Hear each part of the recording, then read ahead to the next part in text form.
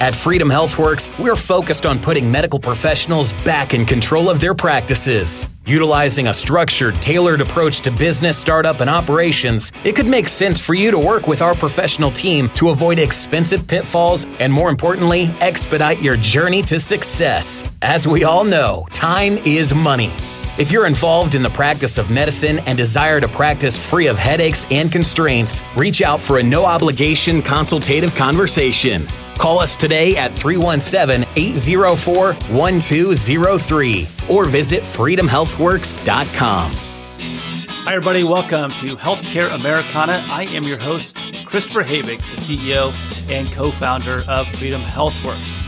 This is a podcast for the 99% of people who get care in America. We talk to innovative clinicians, policymakers, patients, caregivers, executives, and advocates who are fed up with the status quo and have a desire to change it. We take you behind the scenes with people across America that are putting patients first and restoring trust in American healthcare.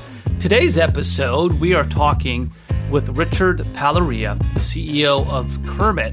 And what Kermit does, which is really exciting and why we're having this conversation, is looking at what I consider to be a very broken billing system within hospitals and even more, and revolutionizing that, updating it, and Rich, I would say making it easier. So Rich, welcome to Healthcare Americana. It's a pleasure to have you. Thanks for joining us. No, Chris, it's my pleasure. Thanks for having me on. Now, swat me down if I lied there, but it sounds like Kermit is involved in making things easier on both sides of a healthcare transaction. Yeah, and I'm going to go ahead and get the question out of the way that you probably will ask in the next few minutes is, where did the name come from? When you say we're making it easier, that's exactly the genesis of the culture here. This is a category, we're talking about implantable medical devices in hospitals and health systems, that most supply chain leaders inside of a health system don't want to deal with. Nobody wants to go tell a surgeon, you can't use this stuff because it's too expensive.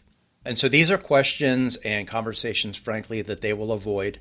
These folks are embattled because they have CEOs and CFOs of health systems operating on a razor-thin margin. Most of these hospitals today, dare I say it, are probably even losing money right now. They're in a really, really tough place. And so they've got the financial pressure on them, and they've got the surgeon on the other side who is basically using these items in an operating room. There's no price tag on the box, so they don't really understand the implications financially of what's going into a patient. And then somebody else has to pay for that. That's the hospital. And eventually some of your audience, people who are on the benefit side, who might be in charge of the third-party payers, insurers, whatnot. So it's a really convoluted process that maybe only America could have come up with, the capitalistic way that we have done this. But it needs to be changed, and that's basically what Kermit is doing, and we can get into that a little bit too. Yeah, please, let's go there. So it's you mentioned implantable medical devices, so you're talking surgeries, things that actually go and stay inside of a human being. So how does your process come in at that point? Well, one thing that's really interesting to understand, and I didn't know this before I started this company, I grew up in a healthcare family. My father was a physician. He was a cardiologist in Long Beach, California. But the closest I ever got to any of this was when I was a kid. He'd take me with him on rounds to the hospital on a Sunday morning and stick me in the doctor's lounge with a box of donuts and cartoons. And if he came back and I wasn't kidnapped, we'd go home, right? So that was about as close as I ever got to this problem. Fast forward to about 10 years ago, I was running another business that was doing cost reduction and spend management in supply chain. And the model that I used was I would negotiate contracts for my customers, and then I would only take a portion of what I saved them. So it's a pretty easy thing for them to say yes to. It was no risk for them. And two medical device reps were introduced to me through a mutual acquaintance that we knew, who came in and told me this fantastic tale about how they stand in the operating room with a surgeon during surgery. They're not providing patient care. They're merely selling devices. They're tendering items into the sterile field as the surgeon requests them for, say, a knee surgery or a hip surgery, something like that. And again, no price tag on the box. Surgeons not really concerned with the cost. They want the best outcome for the patient. And as these things come out of the box and go into the patient, that salesperson is standing there with a piece of paper and a pen, literally writing down the price for everything that they've sold for the day. When the surgery is done, they turn around and get a signature from the nurse, and then they walk that piece of paper down the hallway to purchasing, where they turn it in and expect to receive a purchase order, i.e. payment basically, for everything they've sold. And you have a buyer on the other end of this who's a hospital staff person on the administrative side. They don't have any clinical understanding of why the surgeon used what he or she did. They're spot checking this piece of paper at best for anomalies. And so if something doesn't look correct, they might make a note and go look something up. But nobody's checking to make sure the price is accurate. Or was something wasted? Why did we have two of the same implant? One of them couldn't have gone into the body. It's anatomically impossible. So what happened there? They're not checking for any of that. It's almost so they like told me this, like the spell check only, not looking for grammar, just looking for spell check. Here, away it goes. Can I use that? That's fantastic. Yeah, go for it. I'm always looking for a really good analogy. But yes, it's a price audit and contract compliance. And that's the bigger problem here is we've built automation in the United States to check prices, but this is an inventory category that is not purchased and then put on a shelf. So you can't really manage it with ones and zeros. What you have is this really kind of interesting play where a human being who's a salesperson controls the inventory. They bring it just in time for the surgery. The surgeon doesn't really know what they're going to need. They might get into the patient and see that the patient has osteoporosis, soft bone, and they need a longer style implant or a different style implant. They rely on that salesperson to bail them out in that case. So that salesperson has to be ready with lots of different trays full of sterilized equipment, ready to go at a moment's notice. And that's why they get paid what they get paid. They're there to be a confidant and a supporter to the surgeon. Make no mistake, just like every good salesperson, a lot of steak dinners, a lot of red wine, a lot of playing golf. Like there's a lot of influence going on. And in the United States now, in the wisdom of the government, I use that term loosely, one of the good things that they've done is they're requiring these implant companies to disclose any amount of money that they're paying these surgeons for anything. So inventions, royalties, speaking fees, consulting fees. So if you have a favorite surgeon, you can go to the Medicare website for open payments and you can search their name and see how much money they're getting from that side of the business. Not all of it's bad.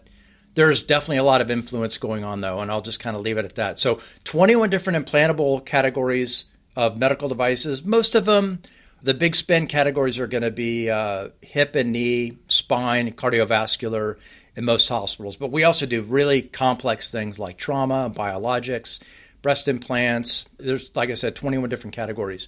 And two things we're doing, we're helping the hospital understand what the market or the street price ought to be. They don't really have anything to compare it to. We've done thousands of negotiations over a period of 10 years, so we know what the price is at any given time. We'll get paid a portion of the savings that we drive if they allow us to do the request for proposal, the bid, and getting the contracts where they ought to be. We'll take a portion of that savings. The other thing that we do is we digitize that terrible paper workflow that's going on, and we're doing that through a piece of software. We give a mobile app to the sales rep for the company. They document everything that goes into the patient based on our mobile app, and they submit that. We then go look up the prices automatically in real time in the cloud. We look to see, were there two femoral components implanted on one total knee? That's not possible. Something must have been wasted. We go clear all that up and in real time tell the hospital what's okay to pay and what isn't. So we're doing cost reduction on the front end, typically 30% of what a hospital spends in a category, which can be $50, $60 million on knees and hips. It's a sizable amount. And then on the back end, we call it spend management. It's just making sure that they hang on to those hard-fought discounts. Those don't just mysteriously evaporate because there's a human being on the other side that's managing the billing with countermeasures to get their margin to come back up. And so that's basically the service we're providing. That's fantastic. And thank you for the deep dive into that. You mentioned a ton of topics where I'm like, oh, that'd be fun. I'm going to go talk about that. The last thing you mentioned now, as far as saving the hospitals money, who makes the decision to use your app? Because in my mind, I'm thinking, well, if I'm that salesperson, I want to be accurate, but this is going to limit my ability to maybe put another X on the list here and, maybe cut down on my comp because it's going to be so accurate. Is there any type of tug of war in implementing that system? Yeah, Chris, that's really astute. So there can be. I might have painted maybe an unfair picture of kind of what's going on with the salesperson. Let me just go back and say it this way. Most of the salespeople who are employed by the big companies, the big implant companies, are doing a fantastic job. They're not purposely ripping off the hospital, although I will tell you, when my partners came in and we started this business together, they told me some pretty wild stuff. There's always a bad apple. That'd be a topic for another show for sure, because we can get into it. It's fascinating about what goes on, but it's a minority of people. And I will say it this way too. The person who is not doing anything untoward would probably rather not, like every good salesperson doesn't like to do paperwork. They love to sell. They love to manage relationships. So if you can take that away from somebody, they're happy to let you do it. And what they're finding is those people are getting paid, right? They're getting a purchase order on the day of surgery. That is unheard of in our hospitals in the United States. Most of them are turning this paper in, sometimes the day of surgery, sometimes a little bit after, but typically it's taken them upwards of a week to get that purchase order back. I heard in one of our hospitals, a very large hospital in the U.S., a brand that most people would know, it can take 3 weeks to receive the billing information from surgery, and it would take them another 3 weeks for them to issue the purchase order. So that's 6 weeks waiting for cash to turn for that salesperson. To them, that's as good as a commission check. I think what I'm getting at is they're willing to take the trade-off of the margin hit they might take, which they shouldn't be taking it anyway, because we're saying we're going to pay the real price. This is what you're really owed in exchange for getting paid quickly, and all the headache and hassle of paperwork goes away. So they are an interested party. They're not a party to our transaction only because we don't charge them for the use of the app. We're kind of harnessing the fact that they're interested and they're standing there at the point of use and they can document everything for us. And their interest is that quid pro quo, they're going to get paid quickly. It makes a ton of sense. It's expediting the payment process and for accuracy. So, yeah, and I didn't mean to paint a bad picture on there, but that just popped in my head. I do it too. Like, okay. Is there a conflict here between incentives? And I'm a big incentive person, and I find them fascinating because they can steer behavior that you never even thought about. Like, why would this person do that? Oh, wow, that incentive actually aligns with where this person went right there. So just to clear it up, just so I'm clear, Rich, sometimes it takes me a while to get these things. So your customer is who in that relationship?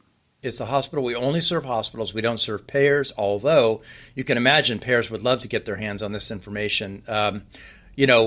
Why are we getting a bill as a payer for $30,000 on a hip surgery when the implants, which represent most of the cost, were about $6,000? Like, where is the markup on that? So, but it's only the hospital. And then you asked a question before, kind of who is the decision maker, who uses this? In a hospital, typically, I will lead with the financial incentive. There's a lot of money that we can return to the bottom line for a hospital that's only managing right now a percentage point, 1.5 points of margin. A lot of them are losing money, and they're losing a lot of money right now. The CARES Act money has dried up, and the boards of directors are all saying, how are we going to make this back? We shut down our operating rooms. Our top-line revenue for the last 2 years has not been there. How are we going to make it back?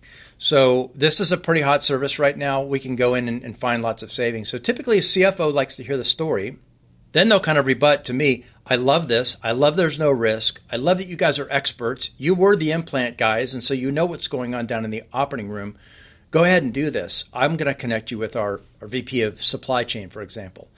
And I'll tell that CFO, are you really excited about doing this? Yes. Do you want the money today, right? Yes, I'd love to have it back right now.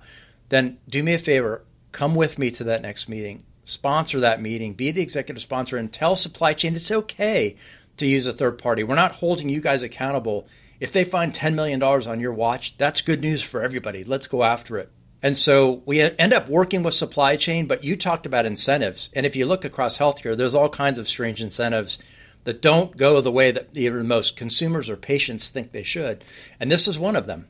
We have lots of things going on here where lots of people are making money on the side or indirectly, or there's other interests or influencers that your reaction to this might be, why wouldn't everybody want to do this? This seems like a no-brainer. I was going to go there, Rich. I really was. Like, who doesn't want to save the gobs of money that you were just talking about and present accurate pictures to patients, to insurance companies? I mean, there's very few win-wins in life, but I'm sitting here thinking, who's saying no? Right. And so we can look at that, Chris. You end up just following that trail back, and you end up finding there's a rock there that needs to be turned over. And what you end up finding underneath that rock is either process improvement or somebody's being protective of their job. Or a lot of times they don't want anybody to find out they really don't know as much as they should about this category. And you know what? We've done a disservice to those people in expecting supply chain folks. They're trying to source masks and gowns and gloves during an epidemic, a pandemic. They're trying to manage food service, linen, landscape. and be an expert in X-ray and MRI technology and also all these implants. It's just not realistic. So I like the more progressive approach. Even the big hospitals who say, yeah, we've done a great job with cost, but we're the first to say we don't get it. We'll always ask for an expert to come help us, and we're not too proud. Then we have a really nice cultural fit. But for everybody else who sits there with a scowl on their face and crossed arms across the desk, like, you're not going to find millions here because I've cleaned it up, I won't try to convince them. I'll just say, that's fine. It's a no for now. Let's move to the next group who wants to do this. It's that territorization of it, that, hey, this is mine. Don't you dare come in here. I think there's a lot of insecurities and a lot of people out there in the workforce that says, I'm the expert. If I'm the expert, that means my job is not in jeopardy. And I have the opposite outlook, that if you can't teach somebody or be better, like you're talking about, you're of no value to an organization whatsoever. We're talking with Richard Palaria, CEO of Kermit. Richard, you mentioned earlier in your conversation that you use a just-in-time model. Looking at a lot of supply chain issues, I mean, Costco has empty shelves for God's sake.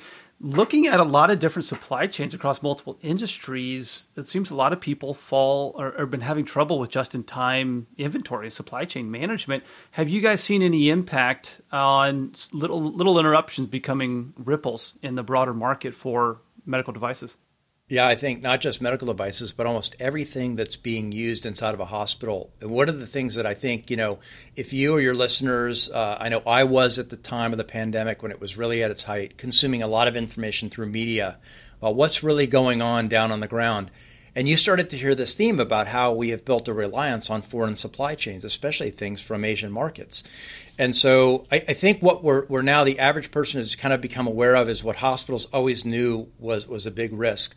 That when you look across the spectrum of everything being purchased, a lot of the disposable things, for example, there are only a few suppliers. I think the statistic is something like for latex and non-rubber gloves that are being used for exam and that kind of stuff, there's only one or two manufacturers in the whole world that have all the business for that. And so it doesn't take much for those factories to shut down. Something like a pandemic will do it. I just got back from a conference that is the flagship conference in the United States for healthcare supply chain professionals. And the theme I heard across 3 days of different presentations was the just-in-time supply chain that was really in vogue during all the lean era and all of that stuff is a huge risk for us. And we can no longer do things that way. We have to have a smart supply chain that manages a mix of all of these different strategies. And you have to be able to have things on the shelf or at least near access for different supply where you're not waiting for it to arrive on a ship that's then stuck at sea because it can't unload in the port because there's not enough trucks to move the stuff or whatever it is. The supply chain seems very robust when you stand back and look at it. It's very, very weak. There are lots of places along the place where it just takes one link to break and nobody gets what they want, i.e., but babies aren't getting formula. So who would have thought in America, where we are now, we'd be talking about these kinds of things, but they're very real. And I think there has to be a lot of resiliency and planning that goes into everybody's planning and thought around this, but for sure hospital supply chain, and they're all kind of waking up to that. That was a big theme at the conference, this idea of resiliency. Now I'm curious, because you used an example before about you get in, a surgeon gets in there, they have a patient with osteoporosis. Now they need something. Maybe that thing's not in stock anymore or on back order. How do the people on the ground react to that? How do they handle those different types of situations? So this category really, this is what makes it so interesting and also why it's defied true cost reduction and spend management for almost 50 years, is that hospitals are relying upon this professional, this salesperson, to ensure, and that whole supplier network, to be honest, that all of that material arrives in time. It's not really the hospital's responsibility because they can't really stock this stuff. There's not a place to store 7 different styles of hip implants just in case Miss Sally Jones has osteoporosis. So we take films. We decide as a physician or a surgeon, we're going to need a hip replacement. We do some templating. We send that information out to the vendor. They get that information and prepare for the surgery. And they might pick this particular size because it's the surgeon's preference. And then they might pick a size to the left and to the right and be ready for almost every eventuality. That's where these guys earn their keep. That's their big bucks. So this one category is very different than any other, but because it is managed by a person, it also has this weird thing where if a person decides they want to bring something new into the operating room today and it hasn't been approved, it got hammered out on a golf course somewhere during a conversation. Sure, the surgeon says, sure, I'd like to try that. It sounds really interesting. But the surgeon is not thinking about all the other things that go on inside the health system, like value analysis committee and pricing. And we have to look at the 510K. Has it been cleared by the FDA or not? Are there any recalls on the item? There's a lot of other implications that supply chain is really worried about. So they don't like when these types of conversations happen outside of their earshot. They want to be part of it. And it's only been recently that supply chain has kind of clawed its way from the basement as a blue-collar job next to the warehouse to a white-collar templating and planning and financial management and true supply chain, true logistics planning piece of this. And I think the pandemic has really put a spotlight on that, about how important these people are, not just to the hospital, but you said it too, Chris, in supermarkets, in just basic places like Home Depot. I mean, we can't even find basic things like baby formula. Like, what are we doing? There's something we have to do to change that. Mm-hmm. I find it fascinating, Rich, and any of our listeners are going to be sitting here cracking up because I get charged up about these types of conversations, like, analyzing what didn't work, looking at forward, what is going to work in the future. How does this apply to people's daily lives? Why should they care? And, to listen to you, obviously very well knowledge in that and how it impacts from the high level to the low level. So kudos to you on that one. And I'd expect nothing less from you at all. I used to work at DePuy Orthopedics as a college kid, as an intern. And I was always fascinated. I was a financial analyst in Warsaw, Indiana, beautiful Warsaw. Yep. And it was amazing. And that was always one of the questions I've had. So you answered like a 15-year lingering question for me that why am I looking at all these checks cut to different surgeons out here? And I never really put two and two together. Shame on me. But that makes a ton of sense. And it's interesting because I grew up with physicians as parents too. I grew up in my dad's office. I tell the story a lot, whenever I have to get in front of an audience of why we started, a direct primary care network in the first place. And I remember going to like Colts games and Pacers games here in Indianapolis, and mom and dad would go to halftime and hear a little speech from a drug company or whatever it was, and we'd bring the family. Now you can't so much as leave a pen behind. I talked to a major pharmaceutical company here in Indianapolis. You can probably guess which one it was. And they go, our official stance is that hospitals should separate out primary care from their main business core. And I'm thinking, well, I wonder why, because your reps are getting frozen out of offices. So to get where I'm going here with this one, it seems ludicrous to me, having watched how much primary care has been beaten up by regulations and by the government for little things like, tickets and for the family and pens, thinking that's going to influence medical decisions. Doctor-owned hospitals, that's one big thing. But then again, now we have brand new implants being brought into the OR based off of a golf game, and that's a generalization. I totally understand that. It just seems like the left hand is not talking to the right hand, and I'm just having trouble making sense of it. You just touched on 15 things that I would love to ask you about. Go for it. So when you think about why is there not a greater level of collaboration if, for example, somebody as simple as just a salesperson for the implant company can have one dialogue with a surgeon, a separate dialogue after they leave the operating room where they turn in a piece of paper to purchasing. And oh, by the way, that's not the last time they visit that office. They're going to be in there all week as they turn in new surgeries asking, why have I not got a purchase order for what happened last week? Funny story, Chris. Our first customer that we ever implemented on the Kermit software, I went out. This is when I was my partners and I were wearing every hat in the business. We were doing all of the work. And I went out to do the training. And I sat with her at her desk. She was the purchasing person. And there was a beautiful dozen red roses on her desk. And I said, oh, is it your birthday? Are those from your husband? She said, no, those are from the DePuy rep. And then it hit me. I'm like, now I understand. My guys were trying to explain to me all along how this worked, and I didn't really get it. So you have that influence, and that's why there isn't a level of collaboration. The surgeon is looking for data, and when you come and tell them you're spending too much money on this kind of stuff, all they're hearing is blah, blah, blah, telling me how to practice medicine. You go run the hospital, and I'll take care of the patients. What Kermit is doing is we're saying, Everybody is an expert in their category. Everybody ought to be honored for the piece they bring. This is a body. Like, the body can't function if the eyes only see and the feet don't walk in the direction that the brain needs to go to do the thinking for the eyes to see and make a decision. So it's everybody plays a role. They're all stakeholders. And what Kermit is doing is we're bringing one pristine set of data captured in the operating room at the point of use, categorized properly, that still tells the surgeon, this was Mrs. Habig's knee, right? And he's like, I remember that. And I remember the rep dropping an implant on the floor. And I told him, you're not charging us for that, right? And he said, don't worry, doc, I got it. And then they pull up the data and they see the name and they remember where they were at that moment. And they say, oh, yeah, he got it. He charged me for it. That's how he got it. So now they have visibility. Now they become an interested party. Now they're wondering what else has been going on for a long time. So that's what we're doing. We're breaking those walls down that are there, the physical walls that separate people from having these conversations. The same thing's happening in supply chain. These vendors will speak a lot of technology to keep supply chain confused. The surgeon needs this. They really need it. This is the best, the latest and greatest. They want to use it. We already have an agreement. Finally, supply chain gives up and says, well, I don't want to upset my surgeons. I guess we have to capitulate.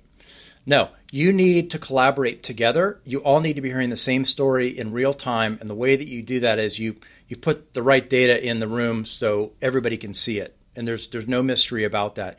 So for the first time, we're actually bringing together the financial office, the supply chain people, and the surgeon to one table.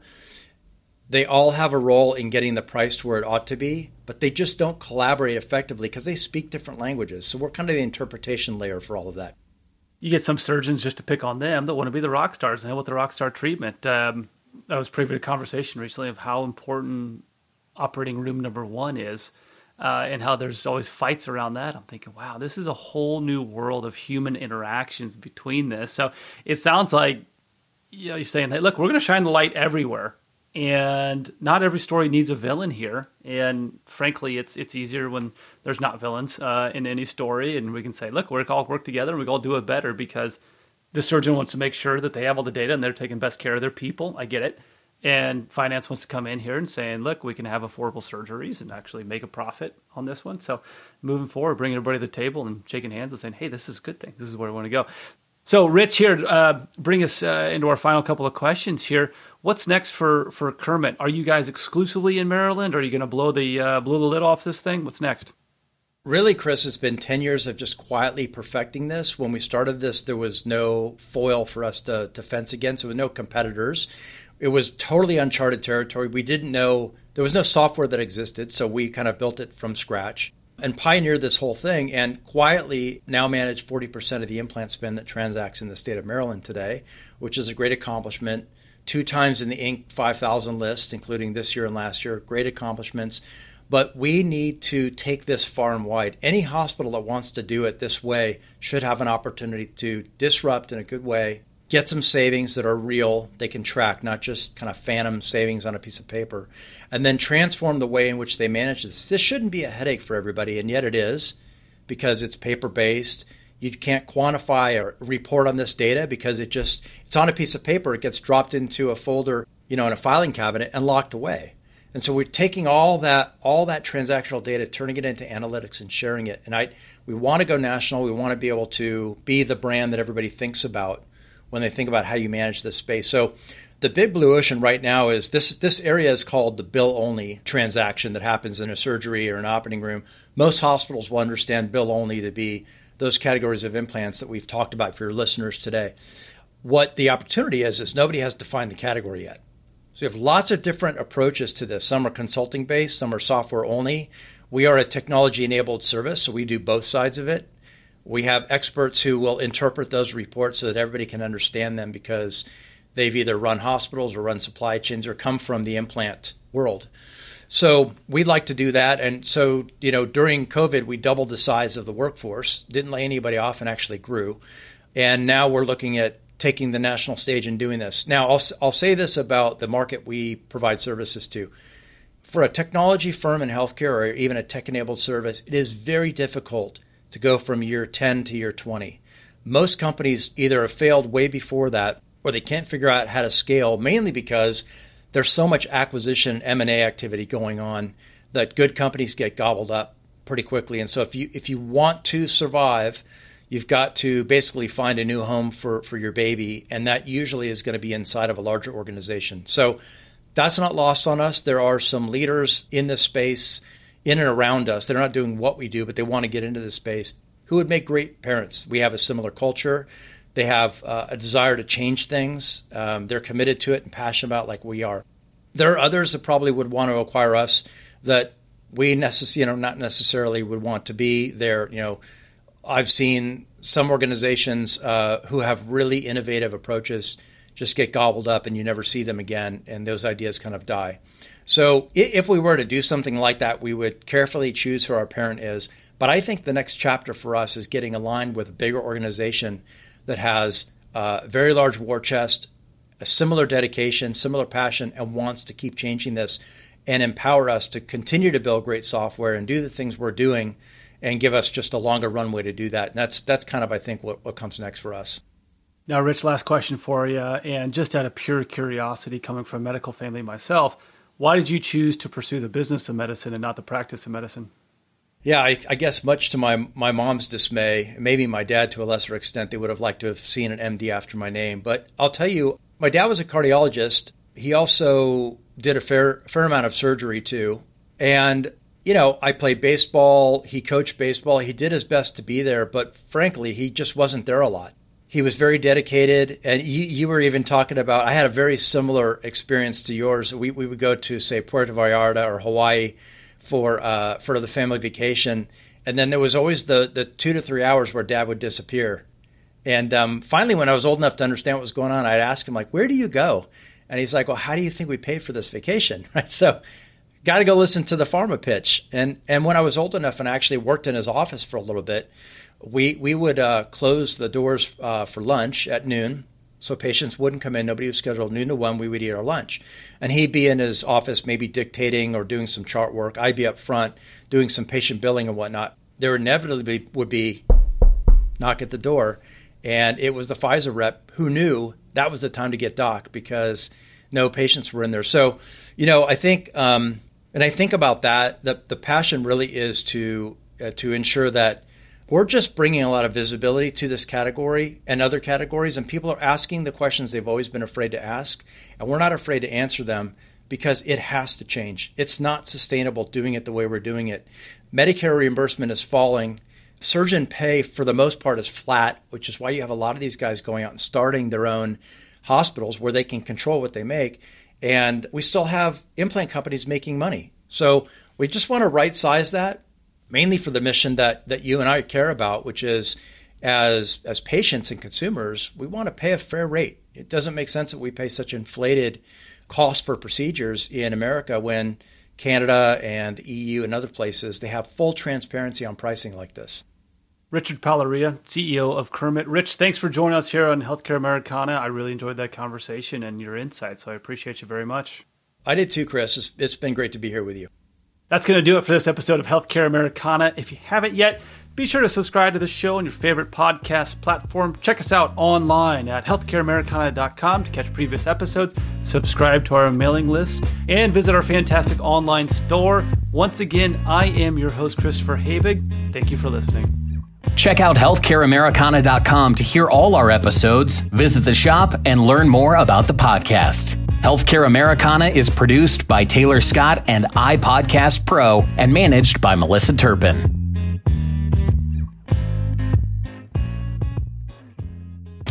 Healthcare Americana is brought to you by Freedom HealthWorks and Freedom Doc. If you've been struggling to get the care you need and the access you want, it's time to join your local Freedom Doc. Visit freedomdoc.care to find the practice location nearest you. Whether you're a patient, employer, or physician, the Free Market Medical Association can facilitate and assist you in your free market healthcare journey. The foundation of our association is built upon 3 pillars: price, value, and equality, with complete transparency in everything we do.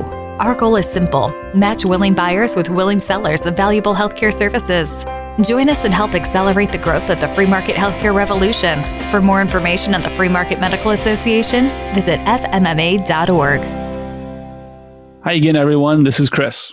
At Healthcare Americana, we're always on the lookout for great stories to tell in the healthcare industry, and we'd like to hear yours. Check out healthcareamericana.com and send us your ideas for episodes or if you'd like to be a guest. Thanks again for listening. Hope you enjoy it.